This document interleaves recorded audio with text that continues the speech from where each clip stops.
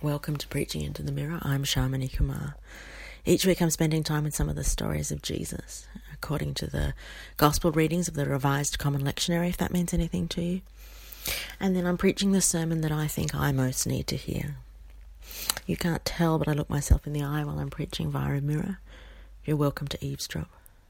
This week's passage is John 15, 1-8. And this little passage about the vine and the gardener scares me a little.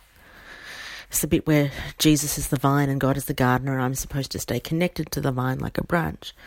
And I think I've always heard this passage as being something like, and in capital letters, if you don't get this right, you're going to be cut off and burned forever in hell. And I honestly don't actually believe that that's what Jesus was trying to say. But I think I struggle to know what else it might mean.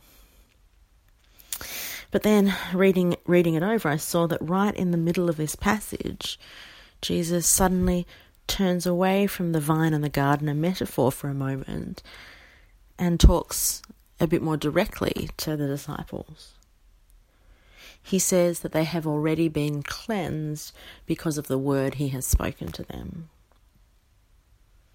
And it seems like the whole clean metaphor doesn't quite fit with the whole vine and gardener thing that he's got going on. But it's also like he's speaking to them more directly, more plainly almost than he does elsewhere in this passage. So it's almost like Jesus saying, look, I know you're going to have a hard time wrapping your head around this vine and branches and gardener stuff. And I know I'm going to die and you're going to be scared and confused and panicky and not up to figuring out what the metaphor means. But don't worry too much about it because you'll get it in time. Here's what you do need to know. You heard me. You and I are already connected and will always be connected. And then Jesus kind of pivots and talks some more about abiding and fruit and so on. Which is back to that kind of gardener metaphor.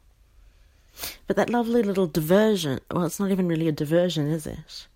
It's important. It's a summing up. It's the start and the end of the whole metaphor, even though it doesn't actually belong, strictly speaking, to the metaphor. When Jesus says that we're cleansed because of the word he's spoken to us. And I think what that means is that I abide in Jesus because Jesus has already cleansed me. I belong to Jesus because I have heard his word. That's where it starts, and that's what means that it is Jesus who will keep me abiding in him. It is Jesus who will keep me safe. It is Jesus who will keep me growing. And it is Jesus who will keep me whole. Amen.